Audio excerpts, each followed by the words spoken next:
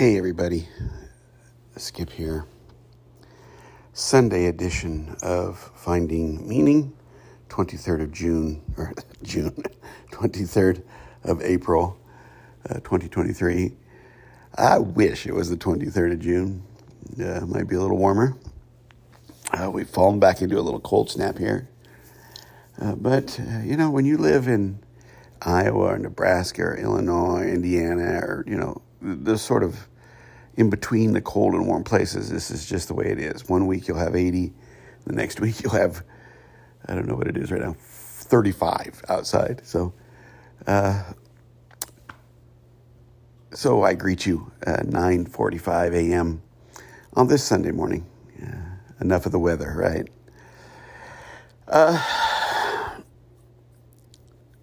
I've talked about how I guess I should say it that way, often become frustrated by watching reality unfold.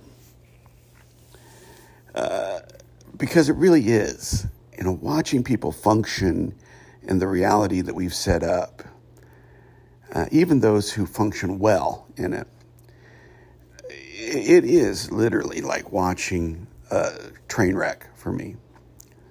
I've used that analogy many times, maybe too many times. I just got a message from a family member who is trying to plan a wedding for her daughter, and the father won't help because the daughter's gay. Or, I scratch my head at how deeply we wound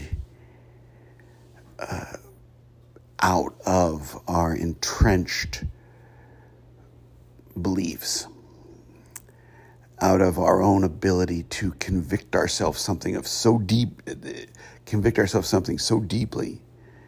that we're willing to hurt other people.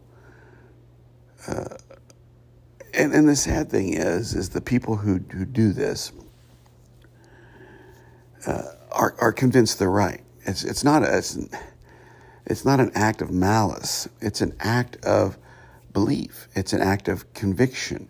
And those convictions are derived from and rise from a false understanding of what it means to be human. So it just broke my heart this morning to get that message. My wife and I will try to help as much as we possibly can. But, I'm watching the news this morning too, and you see people do great harm to each other because of ideology, because of religious conviction. It's 9:46 a.m. on a Sunday morning, and the churches in our little town are full of people, not full, but, have people in them that are so entrenched in their ideology that to be offered a way to think differently, to be offered a way to think more freely, more openly, more inclusively, is like poison to them. And I'm brought back to that scene in The Matrix, which I've mentioned before, where Lawrence Fishburne's character is telling Keanu Reeves' character that they can't let everyone out of the Matrix because people are, I think the word is inertly, they are buried in, like a tick in skin, this reality that they have offered themselves, basically. And we are so convinced that our political persuasion, our religious persuasion, the color of our skin has anything, we are convinced it has everything to do with reality, when in fact, excuse me as I speak out of a little frustration, when in fact it does not. I'm just going to be as tactful as I can, but direct as I can. Our religious beliefs, our political beliefs, our perception of ourselves even is skewed, more than skewed, is lost in a reality that's dictating to us who we should be and what we should think. And we keep going back to these reinforcing mechanisms. We attend our religious service as often as we are supposed to. We get angry at the political landscape because our side's right and their side's wrong. And we become further alienated from our authentic self. We look at ourselves in the mirror and we see what's not right rather than seeing something sacred. And I'm guilty of this too, my friends. But it just comes down to something that simple. We are so distracted by the false reality that we have collectively created, we struggle to see ourselves in a mirror. We struggle to own our own creativity, our own sexuality, our own identity, our own compassion, our own empathy. We are divorced from it. And that divorce causes shallow and bad energy. And you can hear the frustration in my voice. But I think it's, the more I look at this stuff, my friends, the more I'm becoming convinced that although I don't have all the answers, and I don't know, really anything about where this will lead, I'm becoming more and more convinced that the Maya that's talked about, the illusion that's talked about, the Satan in the desert that Jesus confronts, is really the false reality that we create. And it's devastatingly harmful to our own personage, our own authenticity. We want to judge, we want to quantify, we want to make ourselves better than the other, we want to make ourselves more attractive than the other. We can't accept who we are because we don't know who we are, and yet we believe that the search for ourselves has to happen within the parameters we're given. And I'm here to tell you, they're not, my friends. The parameters, the searching for the things that we truly are not, cannot be bound by the parameters of the world, because the world is a creation of ours that's false. I remember watching a documentary, or maybe a movie. It's been a while. I think it was a movie. And I've seen it in a few places where they talk about if there's a fault, if we're in a programmed reality, if we're in a simulation, what could possibly have the computing power to create it? Well, the human mind, I think, is a pretty vast and deep reality-making thing. And we make these realities and we reinforce them. And we search out places to take our own supercomputer in our head to be programmed. We go to churches, we go to self-help programs, we try new diets, we take new medicines to try to improve things, we seek out plastic surgery. And listen to me, I'm not opposed to improving your life. I'm not opposed to someone feeling better about themselves. I think it's a really good thing. But what I have often seen, my friends, is that when someone starts to feel better about themselves in the context of the false reality, that just pumps up their ego. So that's really what we do.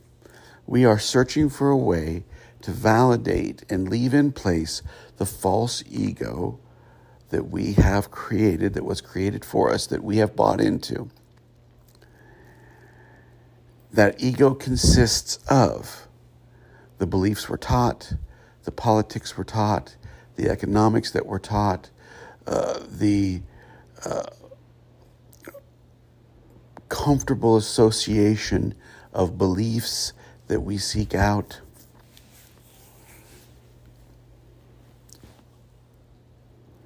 There is no self-help in the context of the reality we've created. That you cannot go to the gym enough. You cannot go to the synagogue or the church or the temple enough. You cannot go to the political party enough for you to discover who you truly are. These things are external. Now, I'm not saying they're not important in some way or they don't have some value, but it is a much less value than we give them credit for. Religion, politics, these things can help us engage the world, but that's not what people use them for. They use them to make the world try to think like them. And that's our great failing, my friends. That's our great loss. That's the thing that I think spirituality is really about. Now, there's some pretty smart people in the world who can use their education, who can, sort of not even being aware of setting up ways of thinking that are just another part of the false reality. We can psychologize, we can philosophize, but more often than not, those things simply lead us back into an entrenched set of beliefs because the thing we're taught that's really wrong, one of the things, is that we have to believe something. Well, belief is okay, right? I can believe what I want, but it has to be founded in authenticity and not this sort of conjecture, these conceptual ideas that we push out as reality. For me, I believe that human beings loving each other is the answer. Do I do that perfectly? Oh my God, no. Do I work on that every day? Heck yes. But love is my religion. It's my spirituality. It's my context for living. And I hope I stick to that. I do know that when I leave that idea of love and generosity and kindness and sympathy and empathy, when I turn my back on those qualities, then my ego takes over and I begin to, look at things in the world that pump up the ego. Titles, hierarchy, money, recognition. I guess what I'm trying to say, folks, is we hurt each other when we become so entrenched in what the world has to offer as far as morality and religion and politics, that we hurt each other, and it makes me sad. I am sad for my family member that her father won't help pay for her wedding because she's marrying a woman. It makes me sad. Because her father's beliefs are so entrenched, and by the way, I'm just going to say it, so wrong, that he's willing to harm his own child.